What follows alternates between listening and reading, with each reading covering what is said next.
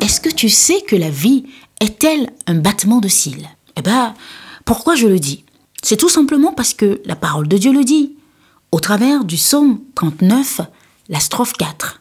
Psaume 39, la strophe 4. Éternel, dis-moi quel est le terme de ma vie, quelle est la mesure de mes jours, que je sache combien je suis fragile. Éternel, dis-moi quel est le terme de ma vie, quelle est la mesure de mes jours, que je sache combien je suis fragile. Psaume 39, strophe 4.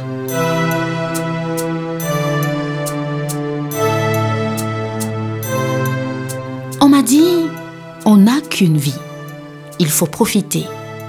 Et moi je dis, on n'a qu'une mort, il faut la préparer. Oh que oui, vis ta vie, mais vis-la bien. Car chaque nuit nous rappelle notre fragilité et notre impuissance face à la vie. Et chaque jour nous rappelle la grâce et l'amour de Dieu d'être encore parmi les vivants. Alors, n'oublie pas, la vie est une grâce. Jour de grâce et de bénédiction. Bye bye.